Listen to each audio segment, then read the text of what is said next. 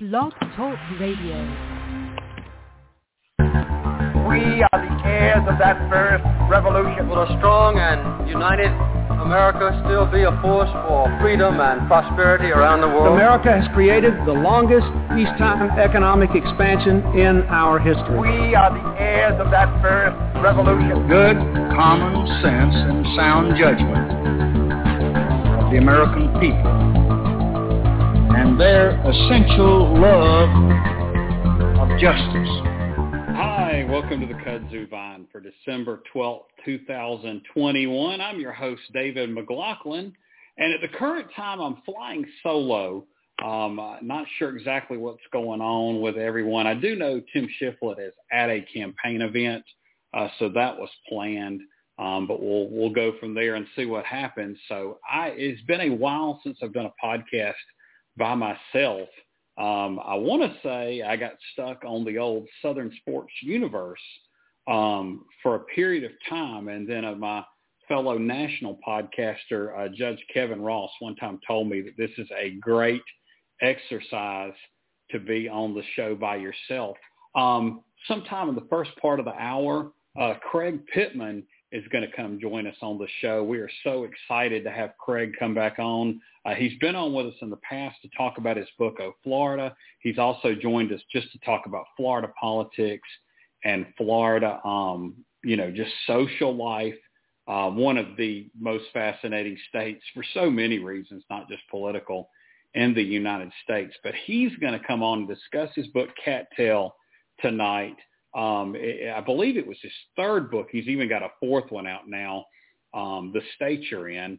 But we're going to talk about Cattail, which talks about the plight of the Florida panther, just a fascinating creature that its numbers have, before, of course, there were lots of citizens running all around Florida. Its numbers were greater, but in recent years, it's not what it was. But Craig's going to come on and join us here in just a bit. But until then, we promised you a buy, sell, hold on some candidates and campaigns. The first one was Dr. Oz, who is running for U.S. Senate in Pennsylvania. Of course, he replaced the, in many ways, disgraced Sean Parnell, who dropped off of the Republican nomination process. And so Dr. Oz has filled that slot in some ways, although there are other candidates running. But Dr. Oz is definitely a very different candidate than Sean Parnell. They come from, well, let's just say it. Sean Parnell came from the western part of Pennsylvania. Dr. Oz comes from New Jersey. There was actually a graphic out today that was quite interesting that, it had the map of New York, Pennsylvania, New Jersey, and Delaware. And New York, where Dr. Oz works, New Jersey, where Dr. Oz lives, Delaware, where Dr. Oz raises his money. Now, I don't know that part of it. And then Pennsylvania, where Dr. Oz is running for Senate. And so to me, that's going to be one of the more compelling issues is in the primary, and he does have primary competition, and then in the general against Connor Lamb or John Fetterman or another candidate, because there are other candidates. Can those people facing Dr. Oz, because we're going to assume he gets in the general election at that point, can someone make an issue out of the residency status, a lot of times called the carpetbagger issue, although carpetbagging usually refers to north and south, not New Jersey to Pennsylvania, but that's the terminology that's used because Dr. Oz is not, from Pennsylvania. And so, it's going to be an interesting thing to see. A poll came out this week that apparently was an internal for John Fetterman's campaign. And John Fetterman is not a, stone cold lock to win the nomination. But if you had to pick two candidates, you'd probably say you put most of your chips on either him or Connor Lamb. And I think at this point in the race, Fetterman and Lamb's numbers are pretty similar. Fetterman was only up 2 points in his internal poll. Now, if the Democrats have to run in this current political environment, right now, 10, 12 months from now, yes, we're in December, let me do the math, roughly 11 months from now, the political environment is like it is now it's going to be tough sledding, and that's what that poll shows. Now, we assume that, let's say, the political environment gets a little better. I mean, I don't think they're going to recreate 2018 or recreate 2006 or something, but if it gets a little better, then, that puts the Democratic nominee possibly with a slight lead, and that's with Dr. Oz's a political unknown, but a known from his TV show. So it's time to do the buy, sell, hold on Dr. Oz. I kind of have to do a slight buy. I don't think they have a better option, obviously, at this point. I do think he's a better candidate than Sean Parnell, because what Sean Parnell, was accused of, and you could even say proven if there's enough court documents there, was something that was going to turn off voters. Even voters that agreed with him on some issues, we're going to have to overlook those issues, and they won't have to do that with Dr. Oz. And I know one thing people are going to mention is the medical, kind of pseudoscience, and I really don't know how much that'll hurt him. So I think the carpetbagging issue is the better attack. But that said, I'm going to give it a buy. I want to now welcome into the Kudzu Vine for, I want to say, the third time. Welcome back to the show, Craig Pittman. Thanks for having me. Oh, great to have you on, and glad you could get you a little on earlier in the hour, because sure. I don't know if you listened in, but I'm flying solo tonight, so I know you've probably done some radio, and I know you've done some podcasting now, and it's a training exercise. Yeah, well, the podcast. Actually, the podcast, we do this Welcome to Florida podcast, Chad Scott and I, and we just go in there and have fun. And occasionally we have sponsors too, so that's always nice. But we talk to interesting people from around Florida. Our goal is, 900 new people move to Florida every day, and nobody tells them what they're getting into.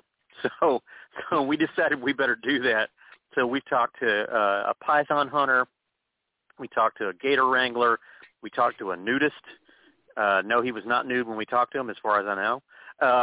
We talked to a guy who literally wrote the book on the villages, which was really fascinating. And we just talked to, our most recent guest was a guy named Desmond Meade, who led the Amendment 4 battle here in Florida to get the civil rights returned to ex-felons. And it was a fascinating discussion, because he, at one point, was homeless and an ex-felon himself, and has, earned a law degree, and now is leading this organization, and got a MacArthur Genius Grant too. So it was a fascinating chat. Yes, I think I've seen the interview with that gentleman on 60 Minutes. And Craig, I'm so glad you brought up the podcast, because I want to say the last time we had you on, you started the podcast just a few weeks after that appearance. I'm sure that y'all had it in the works, but we didn't get a chance to talk about it. So you've been going now for it's been going for a year more than a year. Yeah, it's been going for more than a year, and we are really enjoying it. We actually kind of look forward to it. We do silly stuff like we did the history of the Cuban sandwich, and we do serious stuff like, we did an interview with Julie Brown, who broke the big story about the Epstein case and has written a book about that called Perversion of Justice. So, it's each week it's a different topic, and things might go differently than you expect, but all in all, it's been an enjoyable thing to do, and people tell me they like it. So we'll keep doing it until somebody tells us to stop. Yes. Well, I want to tell you something else. I don't know if it was through social media and following you or the podcast, but I know it was you. You have been a huge promoter of the Natural Coast, which is the center part of Florida, and the natural springs. Well, my wife and I took your advice back around Labor Day and visited we visited 4 springs. We went to 3 locations, I guess you'd say, got into 4 different springs over that Labor Day weekend, and it was just the most relaxing, enjoyable trip. And I wanted to thank you for that piece of advice. Great. I'm glad you took my advice. The Florida Springs were their original, the state's original tourist attraction, and you can see why people would come to the springs and use them for, like they were some sort of healing ritual. But really, it was just a great place to relax and swim and see nature at its best. So, and a lot of them are part of our state park system, which has won 4 national awards, more than any other state park system. So, yeah, I'm glad you went there to visit that, and it's I would encourage everybody to check out the springs. Oh yeah, the $4, $6 admission to the parking pass. It's much more affordable than a day at Disney, and also it's not like the staying at a beach resort. You can stay at a hotel in the inner part of the state, so it's a much more affordable vacation. Absolutely. Oh, absolutely. Yeah. Yeah. Well, let's get into this book. I listened to it a while back. I think maybe over the summer. Fascinating book about the Florida Panthers. If you want to give the people an overview and then talk about your motivation for starting this project. Oh, sure. Well, let me clarify. It's not the hockey team. It's the actual animal. I have wanted to do a book on Florida Panthers for about 20 years. When I was covering environmental issues for the Tampa Bay Times, every time I would write a story about the Panthers, about people trying to bring them back from the edge of extinction, I'd think this would make a great topic for a book because the people involved are all kind of weird and interesting, and the plot takes a lot of twists and turns you don't expect. And the only thing I need is an ending. I didn't have an ending. That was the big thing holding me up. And then finally, about 5 years ago, I got a good ending. And I said, okay, now I can write the book proposal and hope somebody will publish it. And somebody did. The title is Cattail, The Wild, Weird Battle to Save the Florida Panther. And it's just out in paperback this year, by the way. And it's, it sort of starts off with talking about seeing this, what looks to me to be a statue of a panther in Tallahassee. And then when I got closer and took a better look at it, I realized it wasn't a statue. It was an actual panther that had been stuffed and mounted in a glass case in front of the state archives. And nobody there seemed to know anything about it. But I finally tracked down the story that this was actually the most important panther that had ever existed, that it was Florida Panther number 3, and that its death sort of set things in motion to rescue the panther from going extinct. And so I went and then I kind of go back and tell the story of panthers, starting with how the Native Americans actually worshipped them and thought they were a revered being. The Spaniards called them lions. Spanish explorers called them lions. And the settlers who came along afterwards for the Americans, they thought that they were absolutely fearsome creatures, that they were going to gobble them up at any minute. And then, people would hunt them and almost hunted them to extinction until 1958, when the state finally banned hunting of panthers and thought, that's it, we're done. And when they were put on the endangered species list in 1972, there were some people in the state government who said, you're too late, they're gone, we don't have any anymore. And so the World Wildlife Fund hired this guy named Roy McBride, who was a legendary hunter in Texas, to come to Florida and see if he could find any panthers. And he found one, kind of a scrawny female, and he found signs of some more. And so the state said, well, if they do still exist, I guess we better do something about it. So they appointed a guy who'd never seen a panther to be in charge of the panther program, and he worked with Roy to start capturing these panthers and putting radio collars on them. And it was the start of them trying to learn about the panthers, but also the start of some other interesting things that happened. And one of the most interesting things to me is in 1981, the head of the state education department, Ralph Turlington, thought, it would be a good idea if we get kids to vote on what should be our state animal.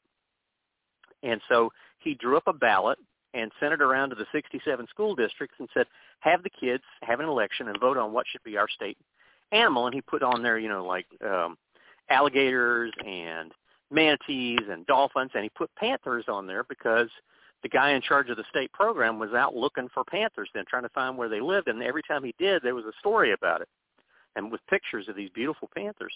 And so, to everyone's surprise, the state school children selected the panther as their pick for the state animal. And the state legislature, when they got hold of it, they were like, there was one guy who was like, no, that can't be the case. Everybody knows alligators are supposed to be the state animal.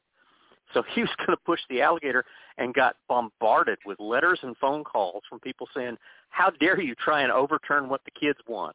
And so the legislature officially named the panther as the state animal, and I contend that that's sort of what helped save the panther, that them getting that higher profile by being made the state animal meant that the state realized, if this animal goes extinct, how embarrassing would that? Because that's our state animal. We can't let the state animal go extinct. So as a result, they were willing to do an awful lot to try and bring them back from the brink of extinction. And I should mention, too, that because this is Florida and because we do things different here, to put it mildly, the way they paid for an awful lot of the research into panthers is by selling panther license plates. So I've seen those.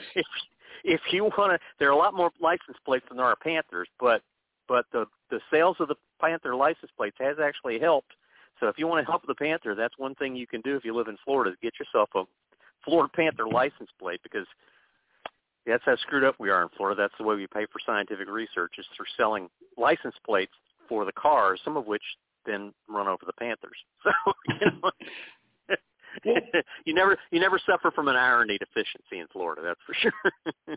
Certainly, and what a great problem to have, because the manatee, the dolphin, and the alligator would have all been great choices as well, and they're all very distinctive in Florida. Well, okay, so hopefully our listeners have a picture of the peninsula of Florida in mind and know where some of the cities are. Yeah. Where are the Panthers, like maybe originally, where did they range from? And then now where's their core range in the current times? Well, originally they ranged over the whole South.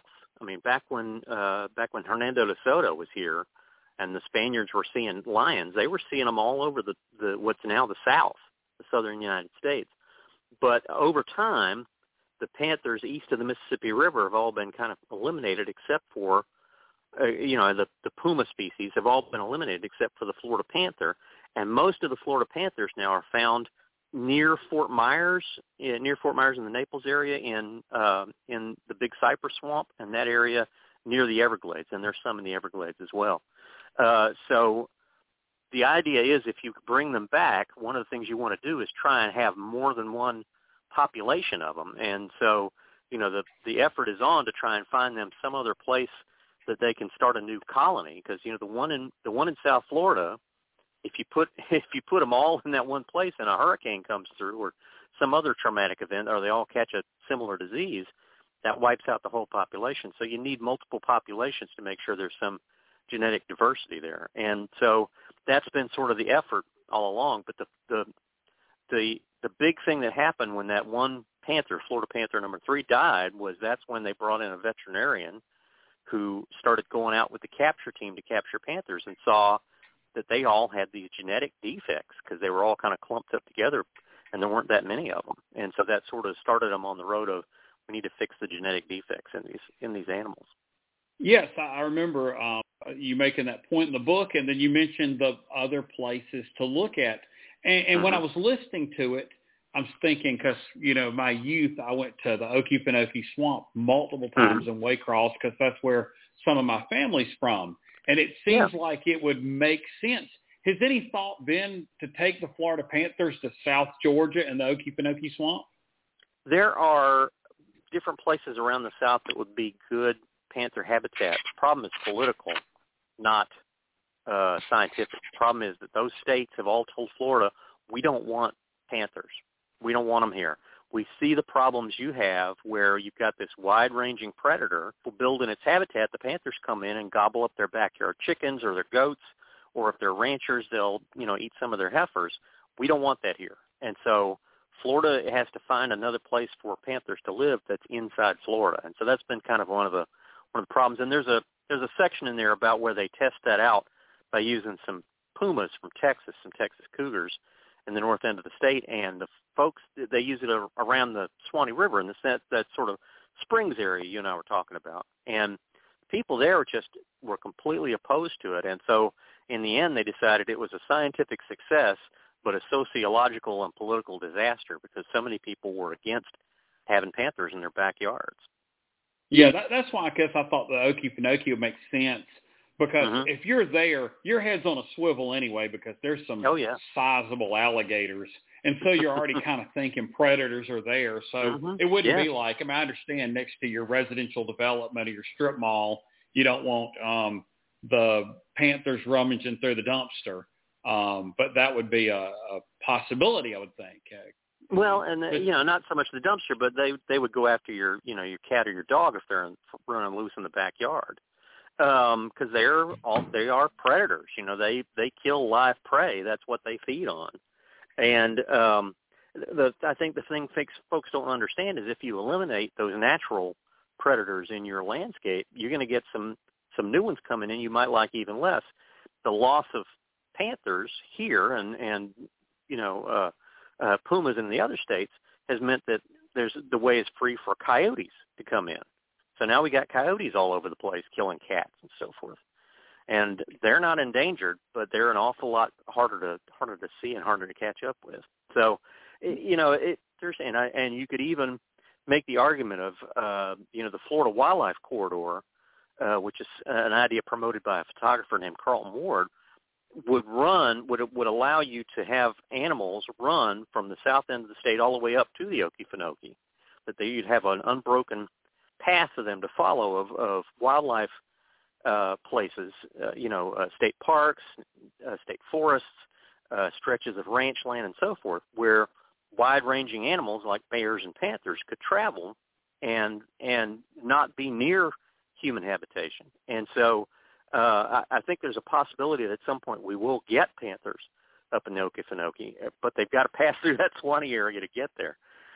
There was one instance where a panther from South Florida actually did make it all the way up to Georgia, and a Georgia deer hunter saw it and freaked out and killed it.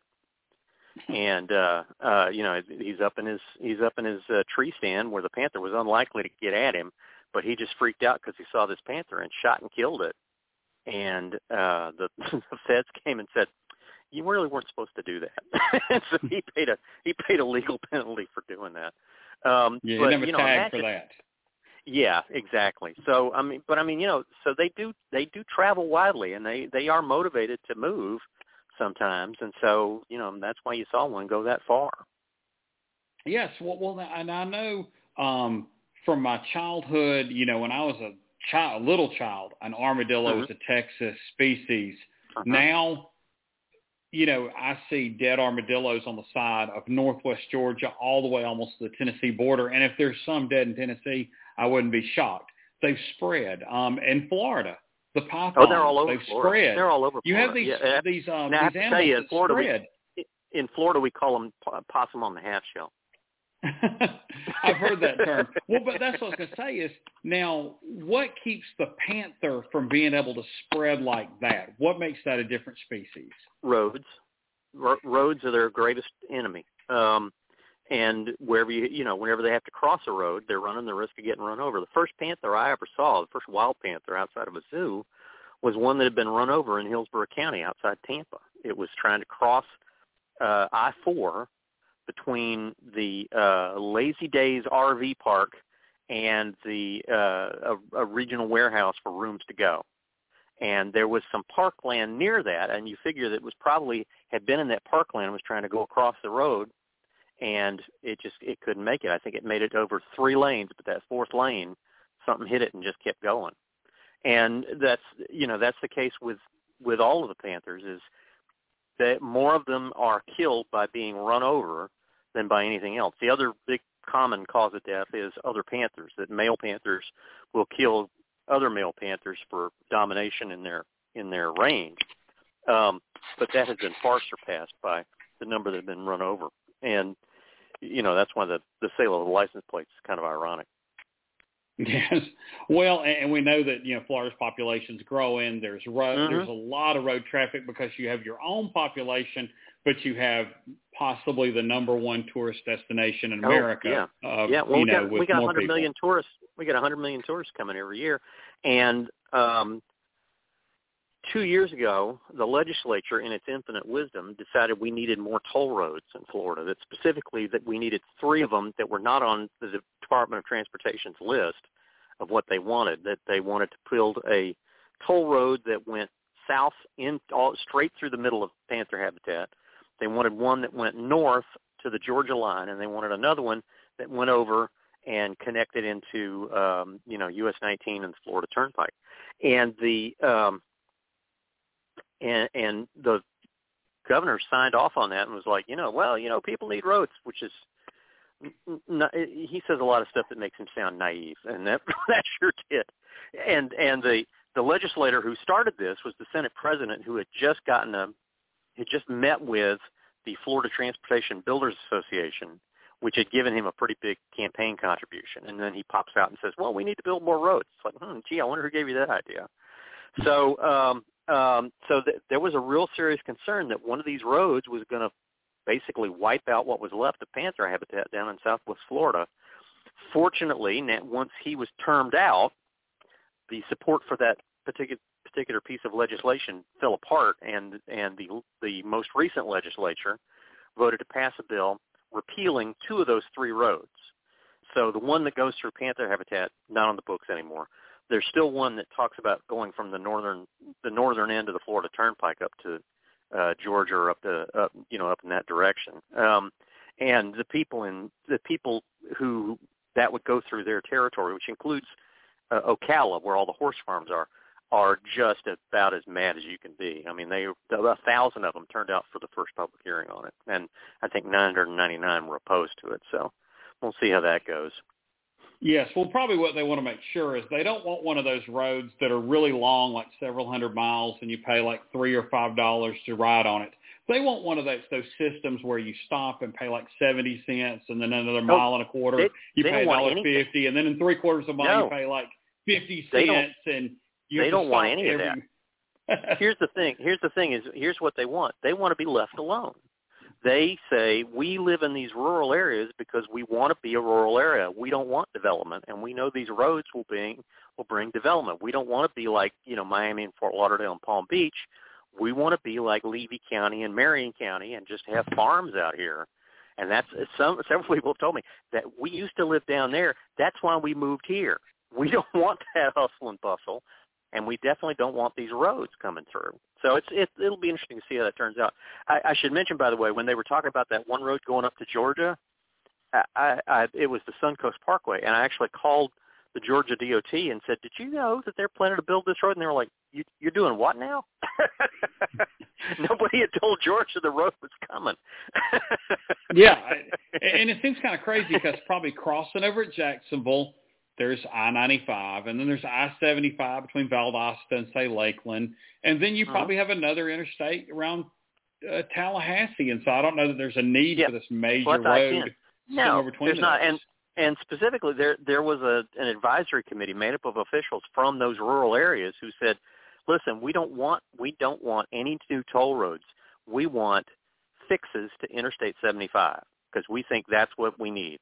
That's where the problems are. Make those easier to get into and out of, and make that highway easier to get in and out of. That's what we want the DOT to do. And the DOT hasn't done it because they keep getting orders from the legislature saying, no, we want a new road. We want to build this new road that just happens to run by a billionaire developer's property, Crazy. Well, I wanted to ask you something before we get into other things that's sort of related. There's been a lot in the news about the manatee population.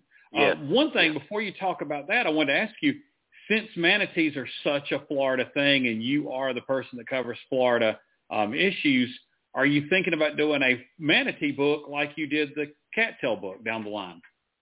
I already did. It was my second book, Manatee Insanity, Inside the War Over Florida's Most Famous Endangered Species. And at that point, I could not have foreseen what has happened. 2 things have happened in the past 5 years. One is that the U.S. Fish and Wildlife Service in the opening year of the Trump administration suddenly declared that manatees were doing so well that they didn't need to be endangered anymore. They could be threatened instead.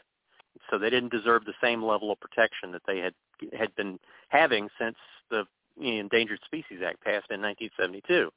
And they took that step against the advice of several scientists who've studied manatees who said, yeah, we don't think they're out of the woods like you think they are. Well, they did it anyway. And then there have been a number of toxic algae blooms in Florida waters because our politicians and our regulators have done a very poor job of dealing with pollution. And so the algae blooms have wiped out the seagrass beds, particularly in one area called the Indian River Lagoon, where there's an awful lot of manatees that live and that come there during the winter. Well, if there's no seagrass, and so when the winter kind of chills the water and they go into areas like Indian River Lagoon looking for refuge, they have to make a choice. Do I want to eat, or do I want to and die of cold, or do I want to not eat and die of starvation but still be warm? So that's kind of how our big die-off started this year. Was they had sought refuge in the Indian River Lagoon, and rather than go back out to look for any seagrass outside, where it was too cold, they stayed there and they starved to death. And we're looking at that happening again this winter as well. So we had the number of dead manatees this year topped 1,000, which is more than has ever happened before. The largest number before was like in the mid-800s. We passed 1,000, and that was well before we reached the end of the year. So the U.S. Fish and Wildlife Service and the Florida Fish and Wildlife Conservation Commission were debating about doing something they've never done before, which is emergency feeding of the manatees. In other words, since there's no seagrass and the seagrass hadn't come back yet, what they're planning to do is, at least as a pilot program, give them some romaine lettuce, because manatees will eat that if they're in a zoo or something. So they said, if we can get it to them in a way where they're not associating that feeding with humans, so they don't look to humans for sources of food, then we'll try that and see if that works. There's a lot of potential pitfalls, and the boating community is dead set against this, by the way. I actually talked to a boating lobbyist who said, we should not just not feed them. We should actually euthanize all the weak ones so the strong ones can survive. Which, like, really? Oh, that's the position you're going to take? Okay, I guess you're not worried about being popular. And so the feds were kind of dragging their feet about saying yes to this pilot program. But last week they finally agreed. So when the weather gets cold, the Fish and Wildlife Conservation Commission, the state agency, is going to go out and spread romaine lettuce in a few areas and see if that'll, help tide them over, so to speak, while they're waiting for the weather to warm back up. And we'll see if it works. I don't know if it'll work. It's strictly a stopgap thing, though, and the real solution is to clean up our waterways, and so that the seagrass will start coming back. But with the current administration that's now in office, they're much more attuned to paying for cleaning things up than for regulating the people who put the pollution in the water in the first place. Yes. Well, I hope that it does work in the short term. And I did want to ask a question about that, though. Mm-hmm. How many manatees would you have to catch and survey to understand what constitutes a strong and a weak manatee within the Florida population at this moment in time, even to enact this guy's very brutal plan? Yeah, I see that. It's very impractical. I mean, even counting them is kind of tough because, they submerge. They come up for air about every 5 minutes, but otherwise they're underwater. So whenever they fly around to try and count them in the winter, one biologist told me it's like counting popcorn while it pops. They pop up to the surface, but then they go back down again. So maybe you see them, maybe you don't. Right now they think the population, I want to say, is around 6,000, 7,000, or at least it was before the big die-off, but now they've lost 1,000 of them. And the thing about starvation is that not only are they not eating, but the ones that survive, it messes up their chances at reproduction. So we're probably not going to see any sort of, normal birth year for the manatee babies as a result of this. So it's a really bad, serious long-term problem. And several people have said, including some members of Congress, why don't you put the manatees back on the endangered list? Because clearly y'all screwed up. Well, they haven't taken that step yet. Well, we'll see. Yes. Well, we haven't talked about the birds and the bees so far, but we have talked about the panthers and the manatees. Craig, we are going to talk about some politics with just a little bit of the time. But before we do that, tell our listeners where you would like for them to try to purchase Cattail, Manatee Insanity, and really any of your other books. Oh, sure. Well, if you want an autograph copy, there's a bookstore here in St. Pete where they call me up and I go buy an autographed book about every week. It's called Tombolo Books. It's Tombolo, Tombolo Books. And they have a pretty good online presence. You can place your order and make sure you specify it's an autographed copy. And they'll call me up and say, hey, we've sold them all. So I'll go and sign a bunch more. But they're available generally from Amazon, Barnes & Noble, all your favorite, all of those places. And the University Press of Florida actually is running a special right now on the books of mine that they have published. So that includes Paving Paradise, Manatee Insanity, The Sin of Scandal, and my latest one, which just came out, called The State You're In, where if you order from the University Press of Florida and use the code that you see on their website, you can actually get a discount, and that's good till December 16th. But Tombolo Books is the place to go if you want an autographed copy. And like I said, Cattail is out in paperback now, so it's reasonably priced and makes a good gift for your great aunt Juanita, who still dips snuff while she irons. All right. Well, excellent information. I hope everybody goes out and gets these books. I have listened to O Florida, listened to Cattail. You gave the information that The State You're In is going to be an audio soon, so I can't wait to listen to that and then get you back on the show. So give us details. When do you get to start, or somebody else start reading that book? I don't know. I don't even know who they're going to get. I hope it's me, just because I know how to pronounce, Yalaha and and Matt Lachey and some of those very important Florida place names that are in the book. So we'll see what they do. We'll see how it works out. But yeah, I was very happy with the audio version of Cattail. In fact, we didn't talk about this, but the audio version of Cattail, Chad Scott listened to it, and that's what prompted him to call me and say, I love your book. I love your Twitter feed. Have you thought about doing a podcast? So that's sort of what led to the podcast in the first place. Yes, and I've listened to Chad. He's got a great voice, too, so if you had to outsource it and you couldn't do it, maybe you get Chad to read The State You're In. Yeah, he's got a very dramatic voice, that's for sure. Before this is my favorite audiobook story. Before The Sin of Scandal, which is my book about orchid smuggling in Florida, before that came out in audio, the guy who was going to do the reading called me up to make sure he was pronouncing some words right, which I thought was really, really smart. And then when we finished, I said, listen, I said, I don't mean to be sarcastic or snarky or anything, but is that the voice you're going to use to read the book? And he said, no, this is the voice I'm going to use. I said, oh, okay, all right, we're okay then. Goodness. And there is a talent to that. And the way I consume audiobooks, I can tell when someone's really good at what they do. And sometimes it's not this deep, powerful voice that's the best. It just works for the topic. Well, you've alluded to your governor a few times, and so we're going to talk about a few political issues. And sure. You had mentioned, I think, on social media recently about the governor and his online store with golf balls. Tell us a little bit about that. It is the funniest thing in the world, as far as I'm concerned. This is hysterical. You can buy the governor's balls. That's very much the only way I can express it.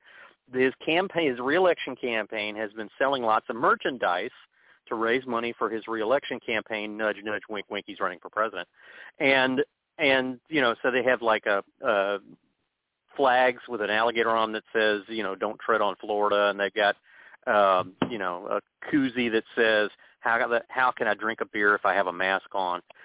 But the latest thing is they're selling this packet of 2 golf balls. Each ball has the governor's name on it, and the package is labeled, Florida's governor has a pair. And so as one of my friends pointed out, they didn't think this through, because you know what you do with a pair of golf balls? You take them all over the place. So I'm tempted to buy the governor's balls and just hit them all over the golf course for several hours. Yeah, there are some strange items in political stores, and I guess that goes with them. But as time goes on, they get stranger and stranger because some candidates have weird ideas. As much as every time I see that in print, I just crack up because it's like, oh, they're selling the governor's balls. Well, of course they are. I'm going to buy them and tuck them in my pocket just like a big developer or a road builder would. Yes, well, I mean, I'd have to have you on to 2022 if we discussed all of the bizarre and strange and controversial things that Governor DeSantis is doing. I have 2 more in mind. One I want to ask about is just in the past week or so, there's been rumors that Governor DeSantis is going to start back his own military force that is not under the auspices of the United States Armed Forces. Now, I will preface that I understand that's not a rumor. There was a force before. There was a force that existed, so he's not just coming out of this out of whole cloth, but it does seem quite strange given our moment in time with politics and power and where our democracy stands. Kind of tell us what's going on. Well, there was this organization that Florida had up until the 1940s. It was a civilian military force. And the governor announced that he would like to revive that civilian military force, that he could see using them in times of emergency, and he thinks that'd be a nifty thing. And, of course, everybody immediately reacted by saying, would they be wearing brown shirts? And so, once again, I'm not sure everybody thought this all the way through, but, I can, on the one hand, I can make the argument that this is a good idea to have people maybe who have military experience, who are accustomed to taking orders, who would be available in the time of a natural disaster, which Lord knows we have those here in Florida. Not just a hurricane, but another Surfside condo collapse or something like that, where you need to deploy people rapidly, and the governor that way doesn't have to go through the military chain of command. On the other hand, we've got the Florida National Guard. They're a pretty professional group. And, the money for them, because that's already in the budget.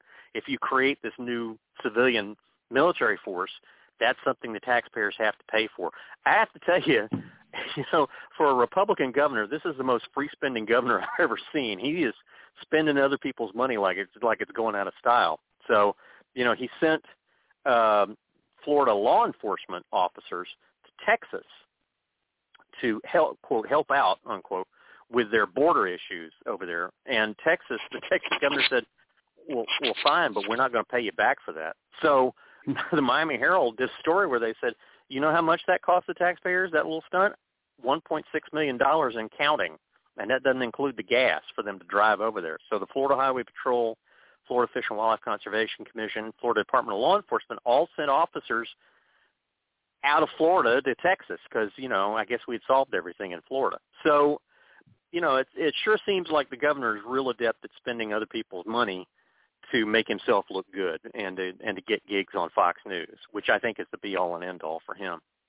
Yes, and it's not like a boat, unlicensed, unreported, has never pulled up to the Florida shore. If we want to start to protecting your borders. Yeah, I mean, seriously, the immigration problem doesn't start at the Texas border. It starts at our airports. That's where a lot of them come in. And we have, like you said, we have an awful lot of illegal immigrants coming into Florida by boat. How come they're not going out to stop that? Why don't you fix that problem first? Although, don't give them ideas. They might want to build a wall, but if you're talking about planes, they might build a dome. Over the state, and I'm sure that'll do wonders for tourism. Well, like I said, we could talk forever, but I did want to ask about one more issue that came up recently, and this may not be the governor, but it is something, and it's a little more serious than I think we've talked about so far.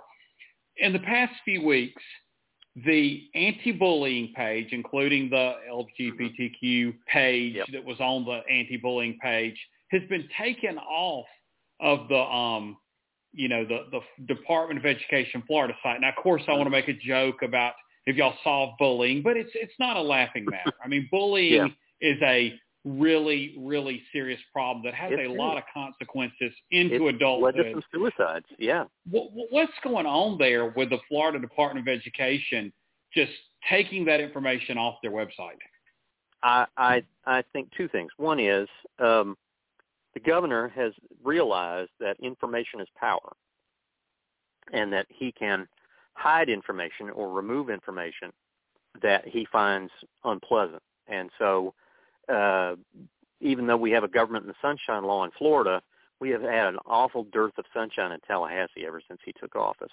The other thing that's going on is that, there's a sort of a, how can I put this, a sort of a doctrinaire mindset to the governor and the folks he has hired, that where, like all the judges are members of a particular branch of the Federalist Society. And, and everybody else he appoints pretty much has to pledge allegiance to Ron DeSantis and his conservative ideology, his pro-Fox News, anti-everything else ideology. And so I think they took that down because they didn't want the people who wouldn't routinely be involved in bullying being accused of bullying anymore.